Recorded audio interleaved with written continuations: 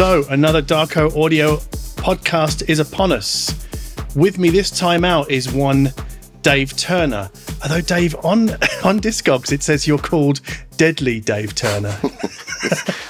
There's a few other names that have been used as well, but yeah, it's kind of something that I've hung on to even in my email addresses. I quite liked it at the time. I'm not Deadly. So you're a mastering engineer, right? Yes, indeed. Guilty. And what's the name of the studio that you work at currently? I work out of two studios on the south coast of England, a town called Hastings. Mm-hmm. 360 mastering and a Curve Pusher.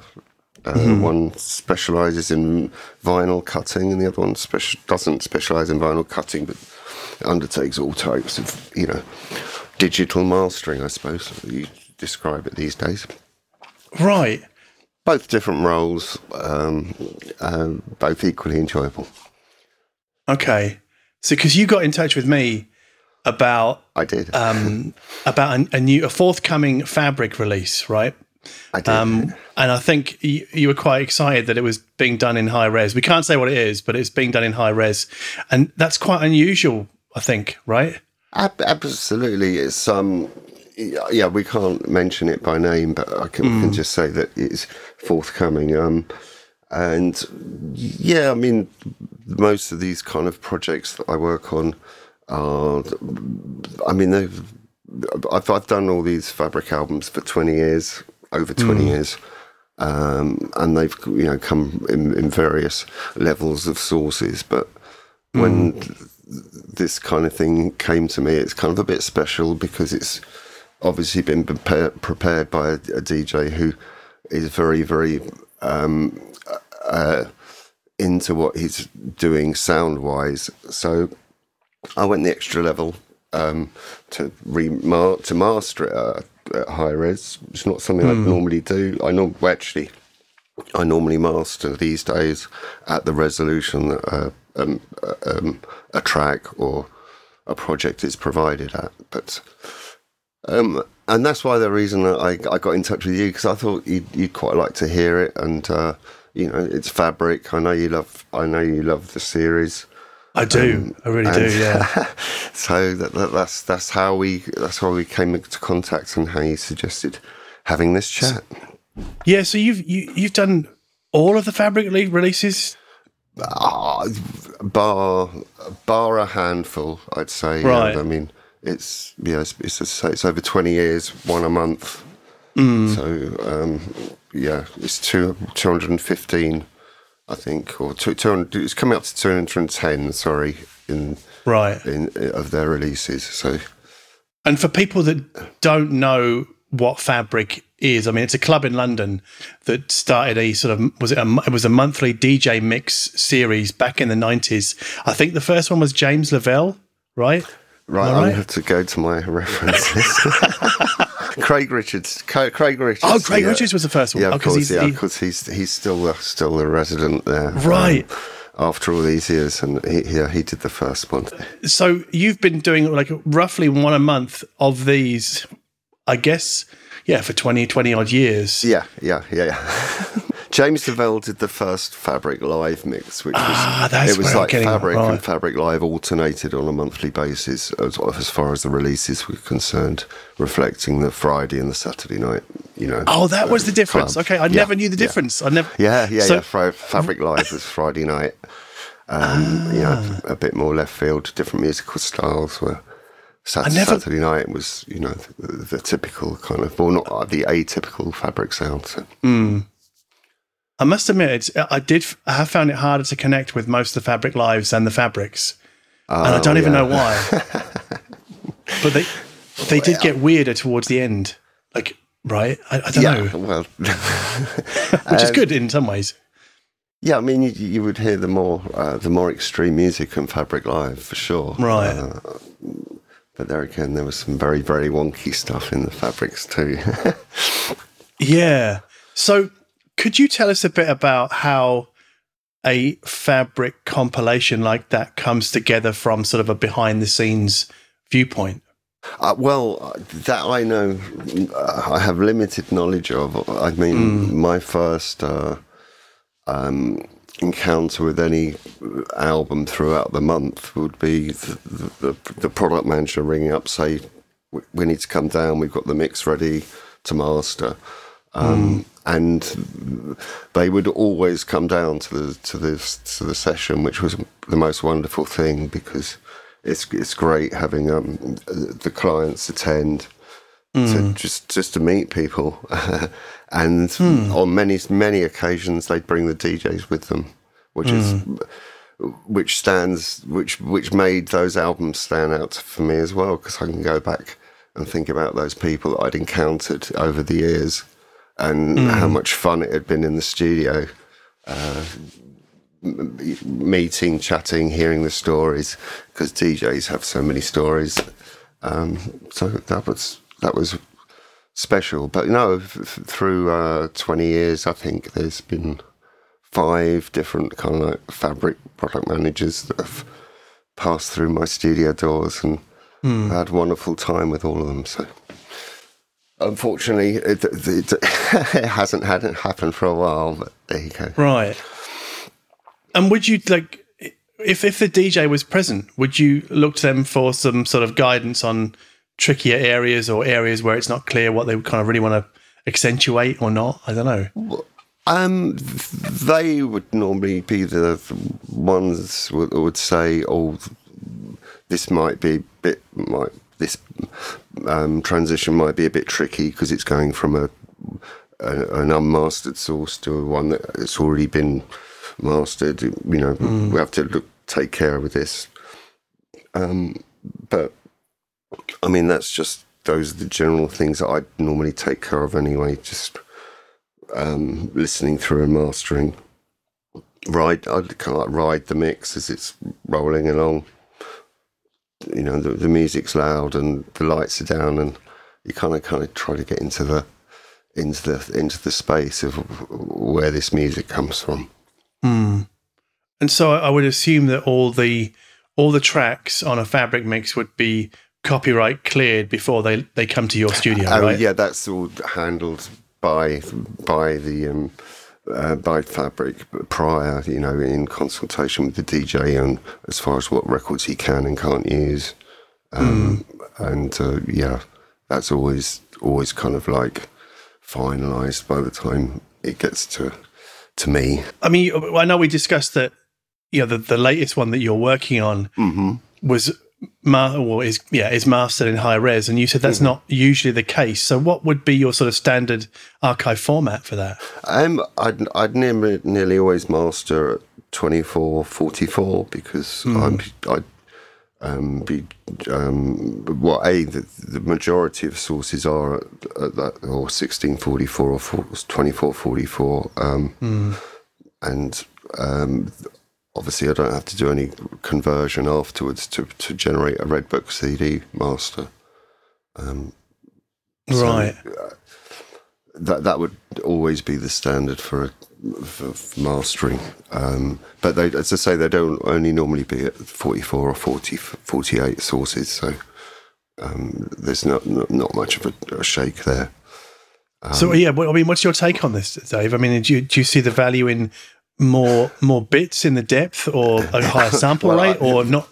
I love this album. I this new one. I think it sounds fantastic, and I think it's well worth to listen to at that resolution. It still sounds good once it's been traded, but it's disabled. Anyway. But your work as a mastering engineer would have far more of an impact on sound quality than the archive format, right?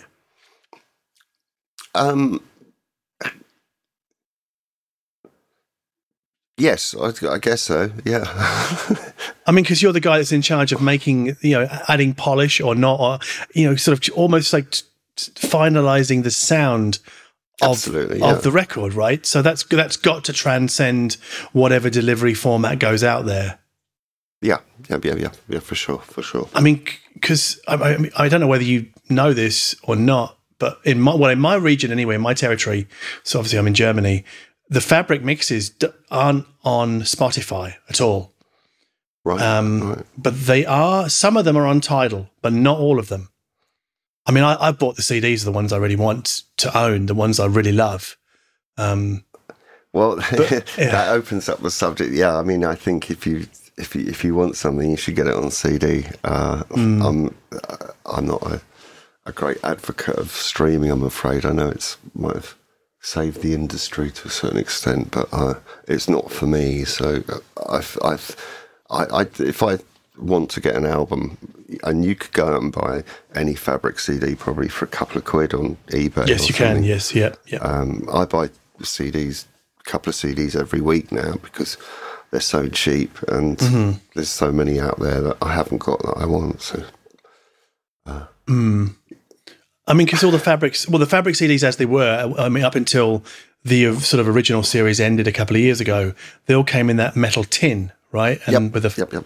Which is very unusual. I mean, it can be a little bit frustrating sometimes because, well, they rattle around a bit in there. But, I mean, I don't know whether you have any favourites, Dave. I mean, do you want to know what mine are? Because I did make a brief mental list. So, Amalgamation of Sounds, which I've probably mentioned to you before, which I really love. You mentioned that to me. I had a listen this morning, actually. I listened to it on YouTube. Just to remind myself of what it was. I mean, because as I say, that is very, very early. I couldn't remember that at all, I'm afraid. I will go back to it though. I'll find the DDP in my archive of production masters and burn myself a CD because I haven't got the CD. But do you ever hear do you ever listen back and go, oh my God, I can hear a mistake there, or I would do that differently now? No. There might be a couple that I might do something differently now, but only because I'm a bit more hands off now with mastering than maybe I used to be. Right. But that's maybe I'm just getting lazy. I mean, because the other ones I really loved. So Surgeon, I played that one to death. I do. I remember Surgeon because he came down to the studio when I was based in Fulham. So that's really cool. Someone like him coming in. It's not really my cup of tea, but it was great. It's funny you should say Surgeon for obvious reasons that will become apparent. Next, okay, Sandwell District. Okay, I mean, another real sort of cold techno kind of mix, right? Yeah, and I know it's very popular. This is the thing with these albums. There's so many of them that very few people have the same favourite. But I have heard, Samuel mentioned with very high regard amongst my friends. It's just so. I mean, okay. If you're not into techno, you're not going to dig it at all. It's going to be a bit boring, I would think. Did you listen to the Shackleton one? I did buy that. You know what? That is a really weird one. I'm glad you mentioned it. Yeah, because that makes me feel really uncomfortable. When I'm listening to it, I'm like, it's almost like this. I know this is going to sound ridiculous, but it sounds like witchcraft. Like there's the percussion is just all consuming. It's all consuming. Yeah. I went back to that recently because someone had said this is my favourite. Oh, okay, I'll check it out again. But I never really listened back to any of these albums. It's because unless they're particular favourites in then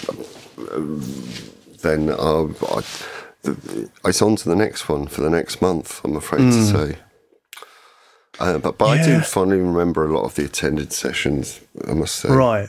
That's good. Okay, one more, and then I'll stop being enthusiastic about Fabric mixes. But the last one that really blew me away and still does is, I think this might have been a Fabric Live, actually, was Special Request. Oh, okay. I just thought it was monstrous. I love all of it. Okay, brilliant. But I can tell the tone of your voice. You're like, I'm just drawing a blank. Right. I can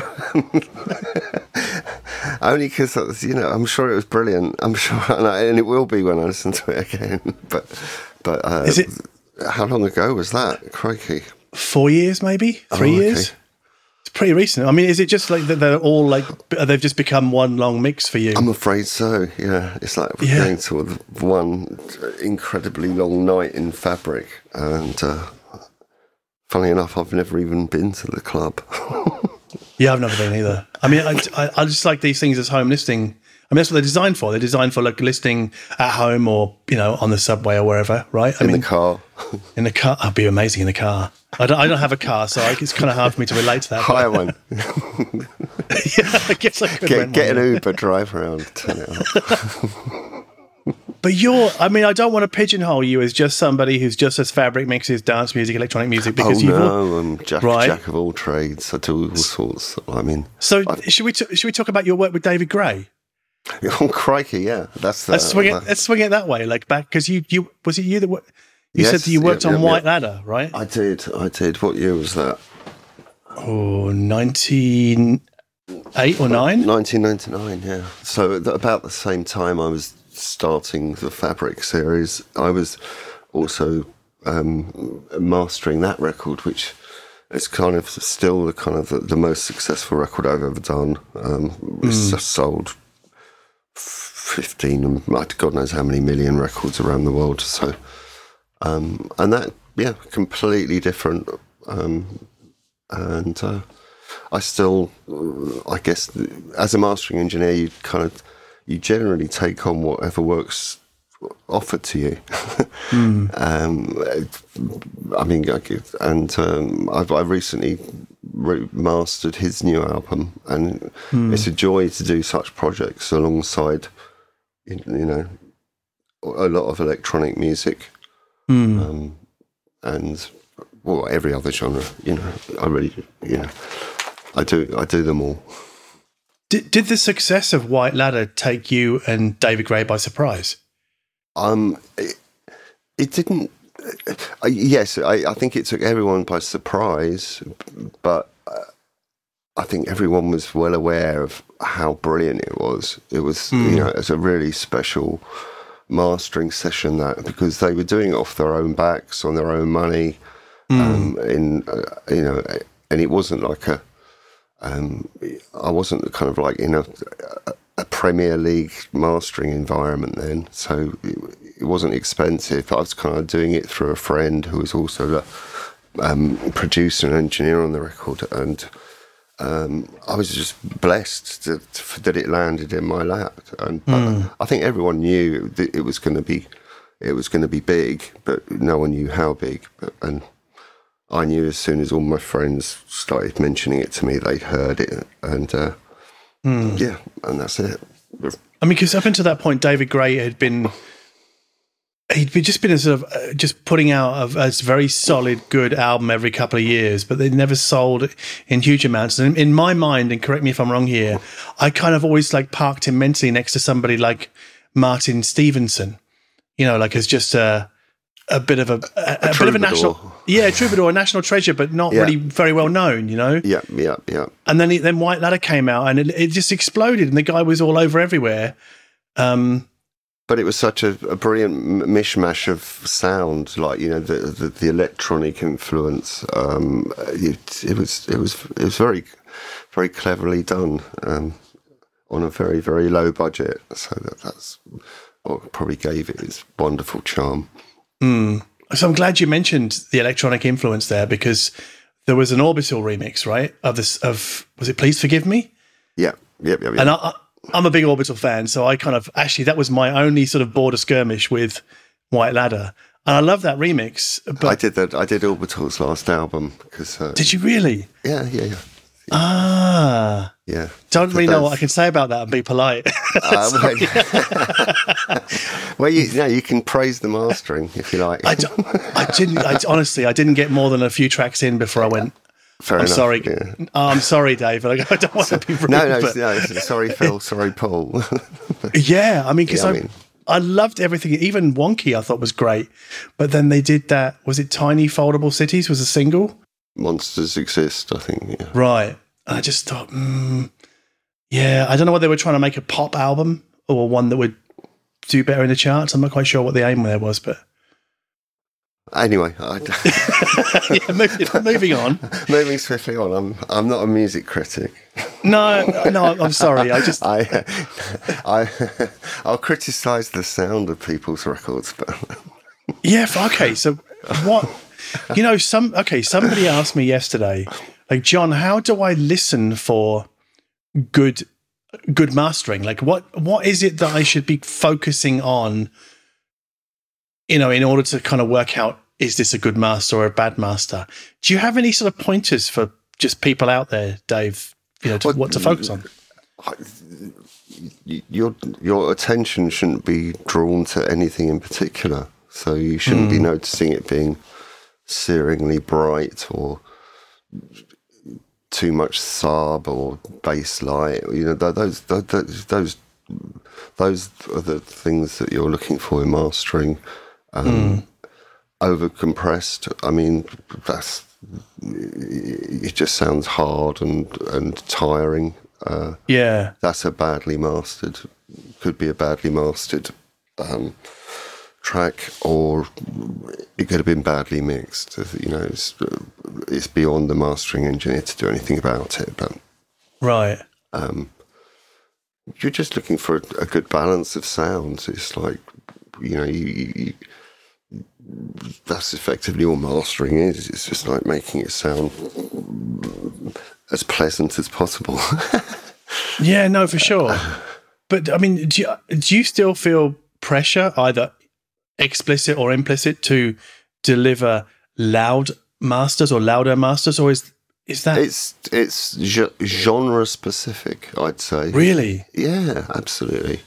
So are you allowed to say which genres? Yeah, I mean, and if you're doing hip hop kind of stuff, that's really got to be loud. It's kind of got to be all guns blazing.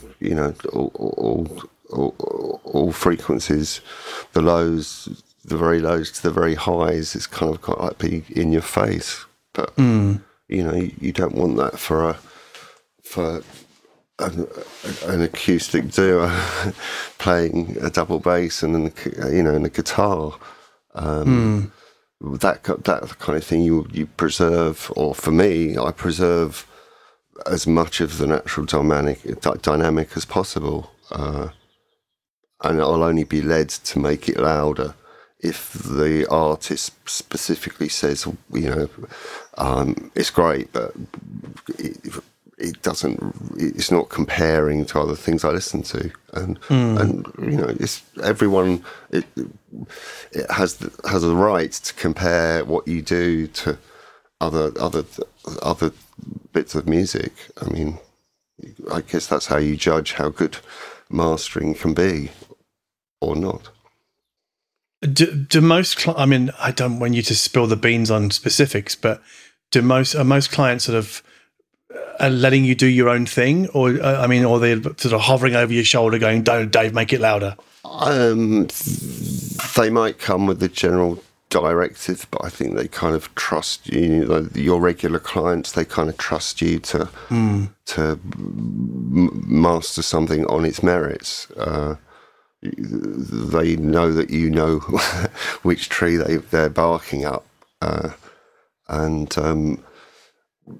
quite often you'll get a reference track. Not that often from the artist or the producer. The mix engineer will normally send a reference of what everyone else has been listening to approve the mix, which is normally just like a limited copy, maybe with some 5-minute EQ just to make it sound kind of relevant, because mix masters and finish masters, there's quite a lot of processing that goes on in between, even just level adjustments and those kind of things. So, but no, I mean, I guess you just get people let you get on with it. If they don't like it, you revise it. If they still don't like it, you revise it again. if they still don't like it, they might go somewhere else. Or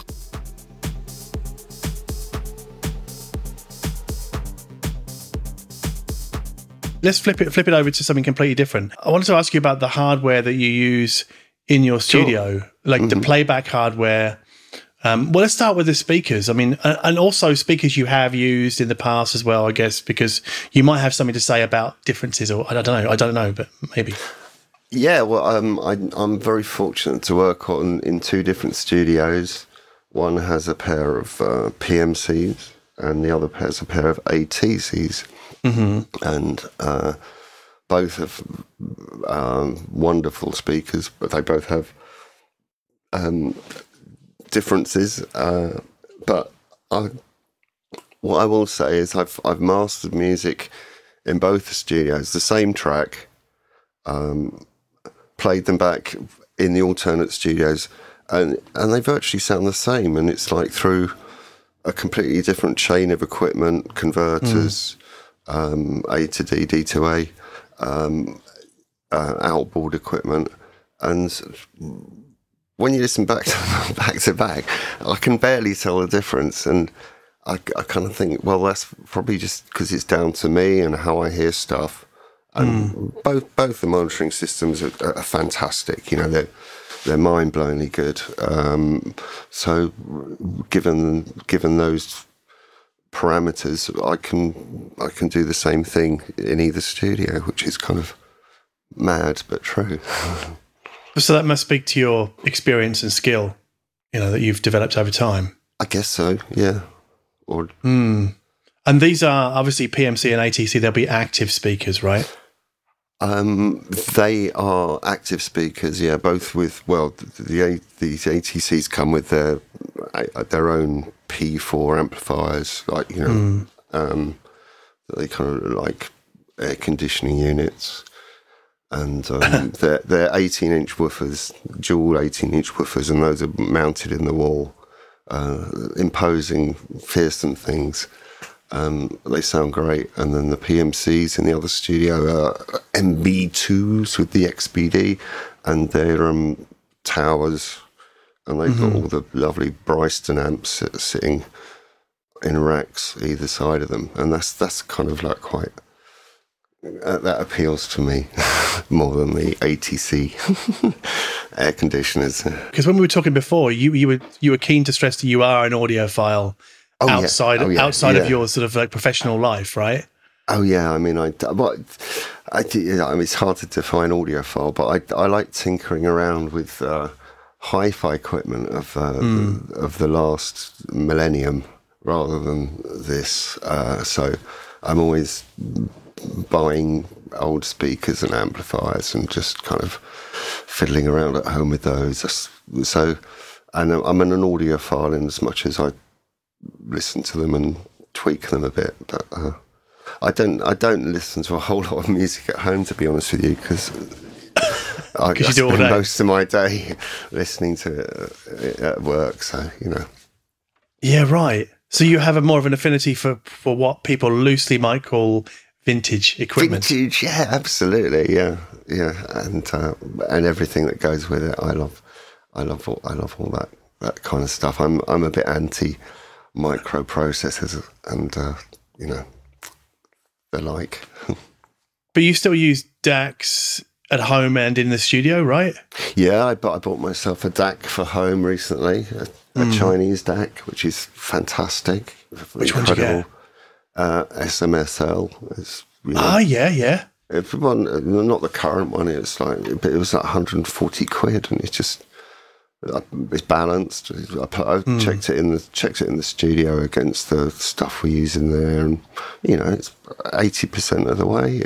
Which is amazing when it costs a fraction of the price, and so that's But I bet you're dead set against things like, I'm playing devil's advocate here, so forgive me, about USB cables. I bet you're like, no, I just use a printer cable, right? Well, I'm guilty in the past, but I have kind of brought that kind of those advantages, and there are obvious gains in decent cabling. There's no doubt about that, and it's undeniable. So hang on a second. So I want to be clear about this for my audience. Yeah. So you, as a mastering engineer, you've used different USB cables in your studio, and you've heard differences. Absolutely. Oh yeah, I've tested them. You know, not to the nth degree, but I've done a mastering test with different USB cables to ascertain which one I like the sound of the best, and the one I wanted to use in a mastering chain. Are you allowed to say which one it is? I can't. I don't know. Like I know. I'm not asking you which ones you discarded. I'm asking you which one you're using now. But I mean, will that just cause their sales to kind of, yeah? Yeah, no, I'm not going to give them any free adverts, John. If they want, if I'll mention it, if you can like sort me out like one of their really expensive cables, so we can do some real proper tests. The really expensive ones, okay. Yeah, I'm not talking. We're not. You know, we're running businesses here. We don't have unlimited funds to chuck into to this kind of thing. So, if something's markedly better than the last thing you used, then you settle there. You don't do the audiophile thing and think, well, if that's that better, then if I spend that much more, this is going to be that much better. It's you know, life's too short and work's too long. So. And you have to draw the line somewhere, right? You have to go, right, that's enough of that. And then you've got to get on with things. Yeah, for sure, yeah. Right. And so you obviously, I mean, because I was chatting to Jules Standen last time, the guy from Gearsluts, and he was saying I listened to your interview with him, and he comes from a very parallel universe to me, actually. I started in studios in London in the early 80s, multi-compact studios. So I probably have many a similar experience to him regarding tea making and library keeping and that kind of stuff. And shenanigans that went on in studios. I'm sure they still do. I'm sure they do. But I wanted to ask, like, has the job changed? I mean, because, this is something Jules and I were talking about, but obviously in the 80s, there was no sort of digital equipment. Well, maybe there was a bit of it, I'm not sure. The job's changed massively from that, from a logistical point of view. It's like, people can get mixes to you in seconds now, and you can do them and send revisions almost automatically. Back in the day, someone had to turn up clutching the master tape, be it a 1/4 inch, a 1/2 inch, a dat. So of course it's changed in that respect, and therefore you don't have the same contact with the A&R people, the product managers throughout the labels and the companies or the people you work with. You used to have to send everything back for reference on CDRs. Oh, right. Yeah, but before CDRs, you're sending it back on DATs. So it's very, very easy now. Right. Easier than ever. Is that in it? But is the end result better than ever, do you think?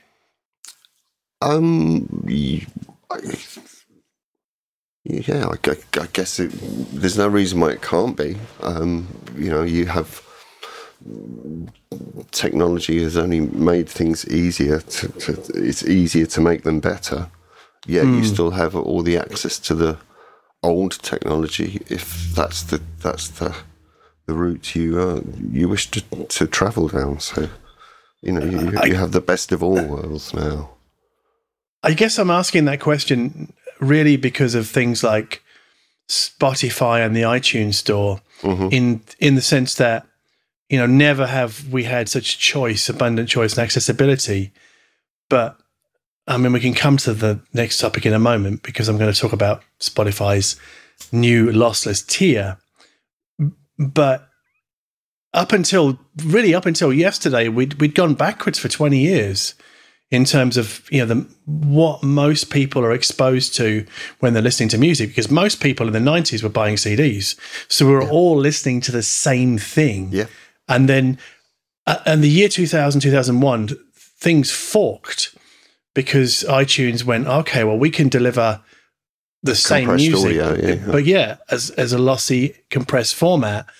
And audiophiles were like, well, we'll stick to our vinyl on our CDs because that's lossless audio. And we sort of, like, as of yesterday, we've sort of starting to come full circle because Spotify announced that, that they're going to be doing this hi-fi lossless tier later in the year. That's very generous of them, isn't it? Well,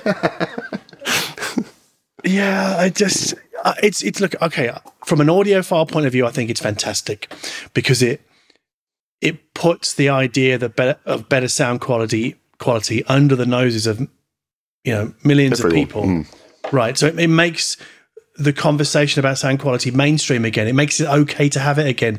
It actually makes it less nerdy because Spotify are now talking about sound quality, even though people could quite rightly and easily grumble 20 years too late. But better late than never, I guess. But I guess, sorry, this was my extended point of like, just because things are faster, easier, newer, doesn't mean they're necessarily better, because for years Spotify was faster and easier, but to say it's better is no, not at all. Yeah, I think anyone that was really that concerned about quality would be aware of it and seek an alternative path to listening to their music. But no, it's good that they're doing that.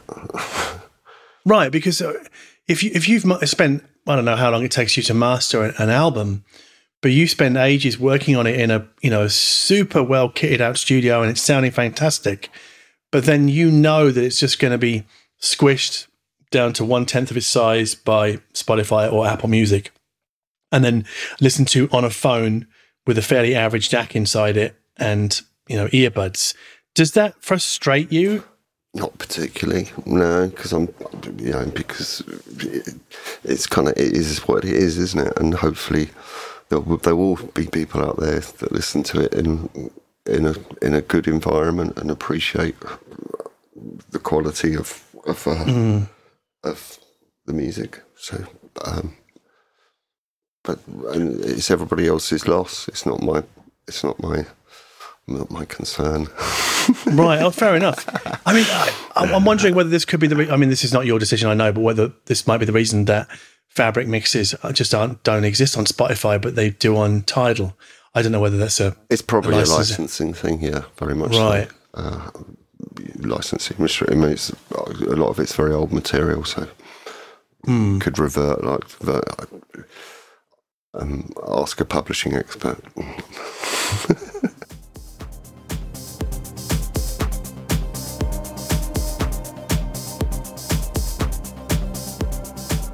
Now, you've also started cutting vinyl in the last, how many years was it, Dave? Yeah, I've only been about 3 or 4 years now. Right. And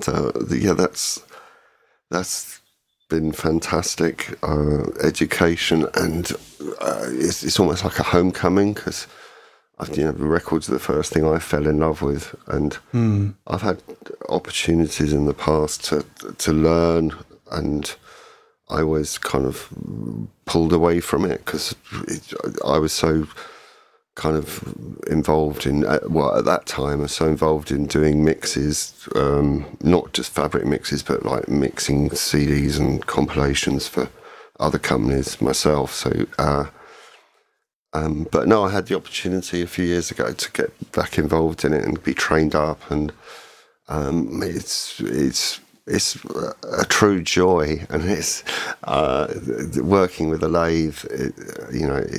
Is a wonderful thing, and you do test cuts of the stuff you're cutting, and you listen back to them in the studio, and it's a great thing. It's taught me how to master records in a different way as well, because mastering for vinyl is a different discipline to CD or digital formats. So. So, could you explain to a layman like me I'll try. What those differences might be? It's down to the physical limitations of cutting onto vinyl, and then how high frequencies and sibilance and resonant kind of energy can kind of really distort and upset the cutting system. So you have to balance, or in general, you normally have to control those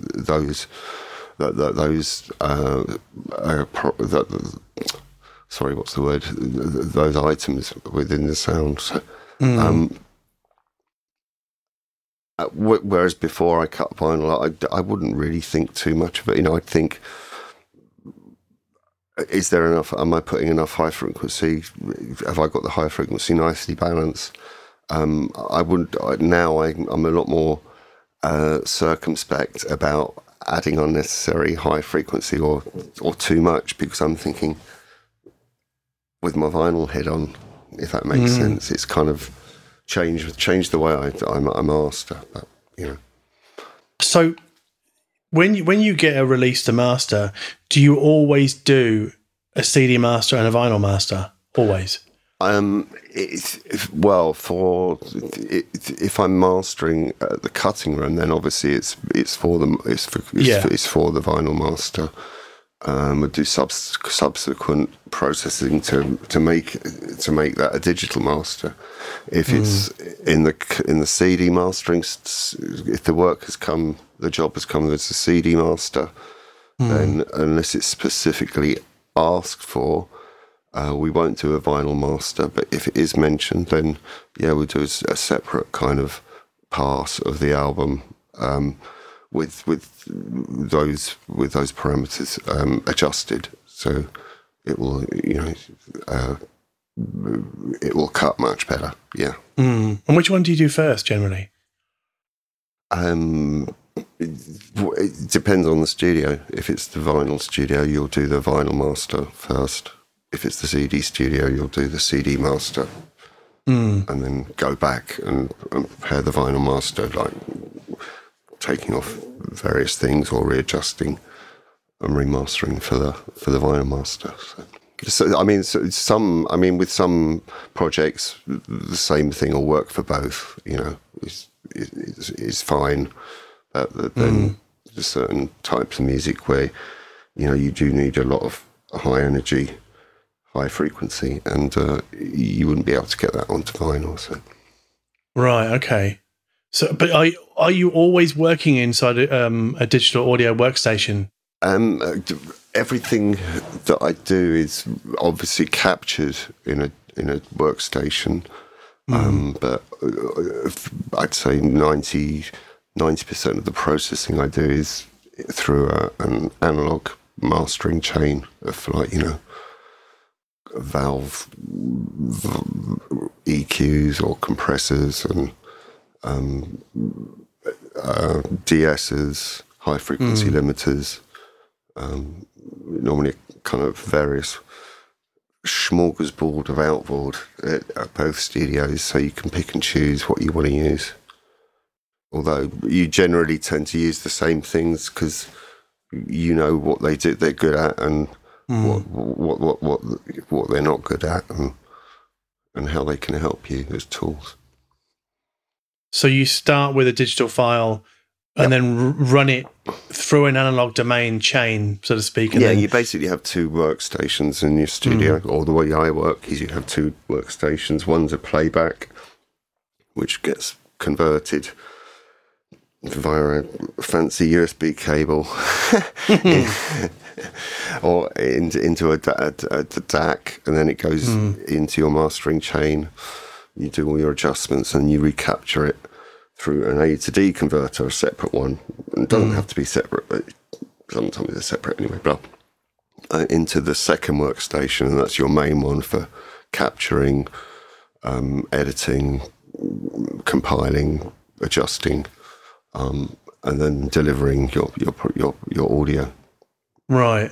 So then when you've got, let's say you're cutting a master for vinyl, so you're going out of your playback workstation into your capturing workstation, and then you come out with a file again. Do you then cut the vinyl from that file? But generally, you cut directly from a mastered file now. So you've already done all the processing. It's approved from a mastering point of view, and then you go ahead to cut it. So you're just literally playing back a file. There's various things that are adjusted on the input to the lathe. Things like the width of the bass in the low frequencies, that's reduced to mono normally under 300 hertz. So there's no stereo information in vinyl below 300 hertz. Or very, very rarely you'll find. Just because that creates phase problems, and the stylus will start jumping out of the groove with out of phase material in the low frequencies. Right. So I guess what I'm trying to get at here, because I've often said, I guess even on the record, that the majority of modern records, so vinyl records that are made, are cut from a digital file. Like, am I right about that? Yeah. Okay. Yeah, I mean, there's very few. There's the specialist people that cut from vinyl. Cut from analog. But yeah, it's. I mean, I'm afraid it is. It is a digital front end, but there's no doubt that just cutting onto vinyl creates a new kind of listening experience. Because it becomes a different thing, because you're mastering in a different way, right? It does. Yeah. It changes you can put something that's kind of been completely or over compressed and limited with a pretty flat waveform, put it onto vinyl, play it back, and all of a sudden it has a certain level of dynamics reintroduced just through that process. So would you? Is it fair to say that? Oh God, I'm going to get into tricky territory here. But is it fair to say that a vinyl master will have a greater dynamic range? No. Right. No, it won't. No, the digital will have a greater dynamic range than a master. Well, the reason I ask this is because I hear a lot of people say, well, I buy the vinyl because I'm getting a more dynamic master. Okay, yeah, it may do. You might have, this is one for the scientists, but the problem with vinyl is you have the noise floor introduced with, just the manufacturing process and, the running a stylus over a groove.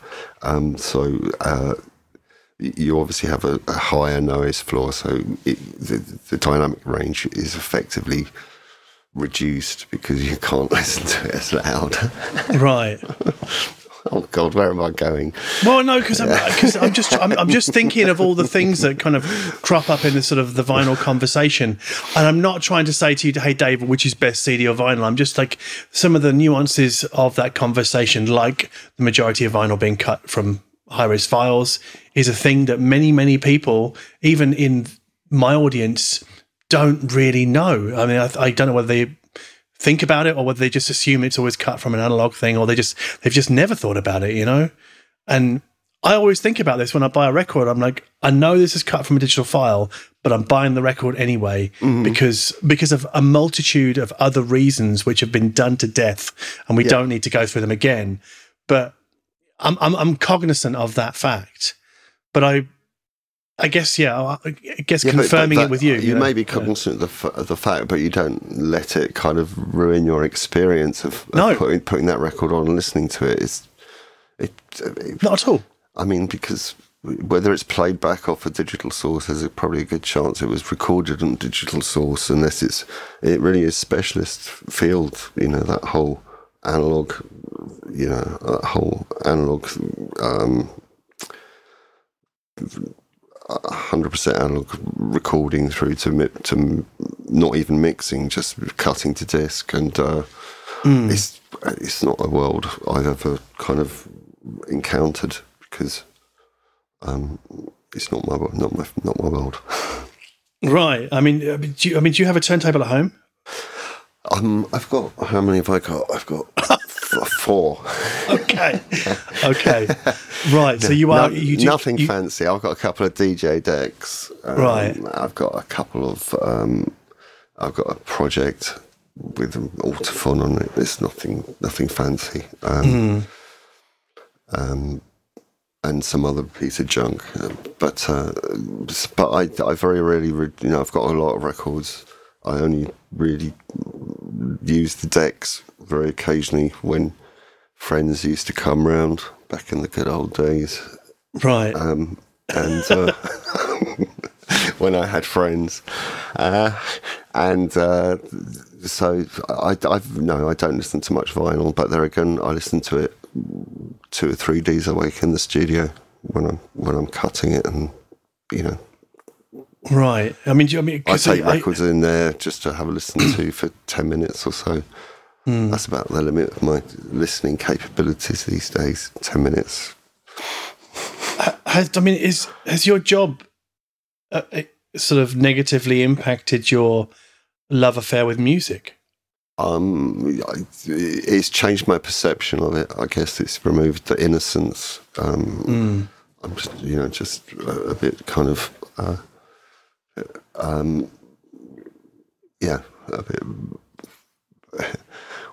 I know too much, I guess. Right. I analyze when you work in this field. It's you analyze things more than kind of you probably should from a technical point of view. But I try not to let it ruin my experience. Right. But if you're playing a record you've never heard before, is it very hard for you to sort of quieten the professional part of your brain where going, well, there's a mistake and I wouldn't have done that, and that bass could have come up a little bit, and the pan left was a bit too hard. I don't know. Do you? No, those are all production things. It's like they're not really things that I'm going to be able to. It's all about the big picture, I guess, with mastering. All those little details are down to the artist and the producer that created those things. That's their bugbear to carry with them for the rest of their lives, not mine. But surely you get to control the extent the listener might be exposed to that. So, like, if we're talking about a pan left, yes, that's set in the recording, but you can make me or us, the listeners, more aware of it or not, right? If I felt that was required, but of course you could, but as I say, that's kind of, unless specifically asked to do something like that, to bring up try and accent a clap on an intro just to give it a bit more crack or that kind of thing. Mm-hmm. Unless someone specifically says, "Can you do that?" then you kind of take it for granted that the mix that you're given is fundamentally what they want mastered. They don't want it kind of like remixed or kind of like fiddled with at that level. Right, so you're not allowed to fuck with the details too much. You have to be like, there is stem mastering where people do provide like the raw kind of elements and mastering people have got involved in stem mastering, but that's not for me. It's like you get your mix right, and I'll do the mastering. I don't really want to start mixing someone's track. That's not my job. Not my job, Ken. Another mastering engineer said that to me a couple of years ago. Actually, was like, "Well, I'll do it if required, but generally, I want to steer away from it." Yeah, but yeah. And I guess, are there mastering engineers out there that you're aware of, who you look up to? I mean, or are you the guy that other people look up to now? No, God. Well, I don't know. Like, I mean, I know, of course. I mean, I guess I kind of. Oh, a good question. No. Well, it may be that you just don't follow what other people do. We're a conceited bunch. We all believe we're great. Okay, so, fair enough. But I just wonder, because when. Okay, so if like Warp. No, I mean, there's some records that I listen to, and I listen to the mastering. I think, wow, how the hell did he get away with that? And then, but it still works. And it's still great. And you'd think, oh well, it probably wasn't even the mastering engineer that decided that. It was probably the producer that wanted it that way. So. And tell me, like, when you're mastering something, is there somebody I can't say who, but somebody emailed me about a month ago saying, John, like, I listened to your Jules Standen podcast, but you might not be aware that Spotify and streaming services, some of them, not all of them, now normalized to like minus 14 lufs or something like that. Whatever a luf is, yeah. Is it loudness unit full scale or something like that? I did look it up. Yep. But his point was that because of this, the loudness war is sort of coming to an end. Is that something you're seeing or no? Yes, it is. Yes, it is coming to an end. There's fewer and fewer people that kind of demands to have their masters louder, and occasionally people do ask for quieter masters because it's too loud on someone's Luftsmeter at the video production or.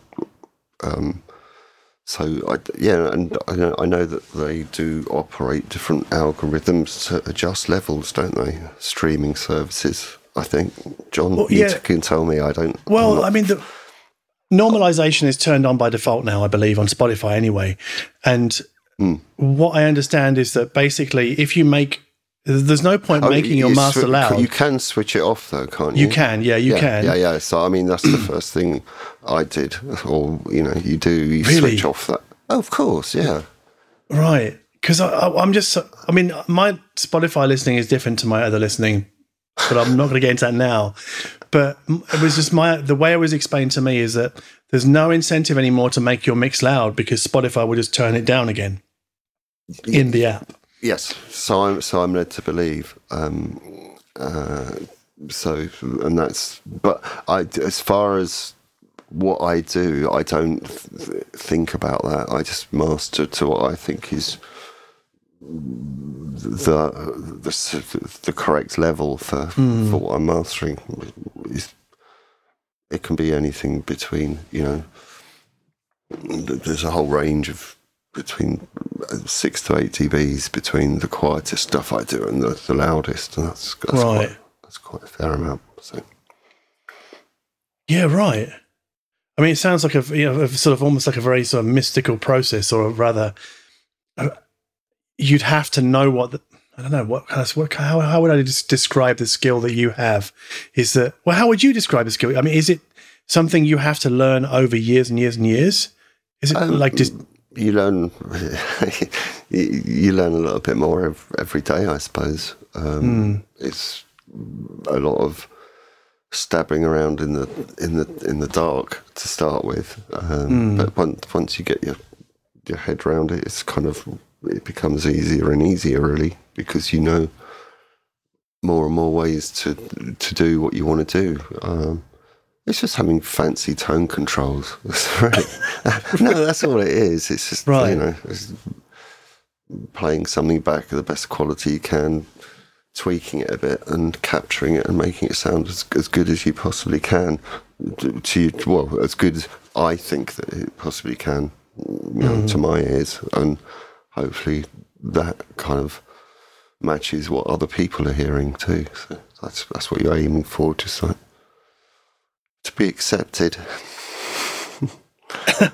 Are you self-taught, or did somebody sit you down one day and go? No. I spent a year in America in 1991 at a mastering house there. I learned an awful lot from the Americans and the way they approach, studios. Not only studios, but mastering as well. So that was a real eye-opener. I came back with a whole heap of things I'd learned there. And then you just learn from the other engineers you work with in a mastering house. Most of them, there's several other engineers. You discuss things, you pick up tricks and tips, and then you just experiment. And Right. And also, I mean, while we're talking about the sort of the economics of this sort of business, with more and more music coming out, so what was? Are you more in demand now than you ever were? Yeah. I mean, I guess so. Yeah, I'm working kind of pretty flat out at both studios, so I suppose that's it. I've been through quieter times in my career, so I'm fast approaching 60, and I can still seem to make EQ decisions in the studio. So that's kind of cool, and long may it continue. Well, I think that's a great place to finish, Dave. Oh, yeah. I mean, it was quite good. Long way to continue. I think that's fantastic. Yeah. Okay, brilliant. Thanks, John. Thank you so much for your time, Dave. I really appreciate it. My pleasure. I look forward to catching up with you again soon. You have been listening to the Darko Audio Podcast with me, John Darko, and mastering engineer Dave Turner. This episode was produced by Nick McCorriston, and music came from Ben Pitt.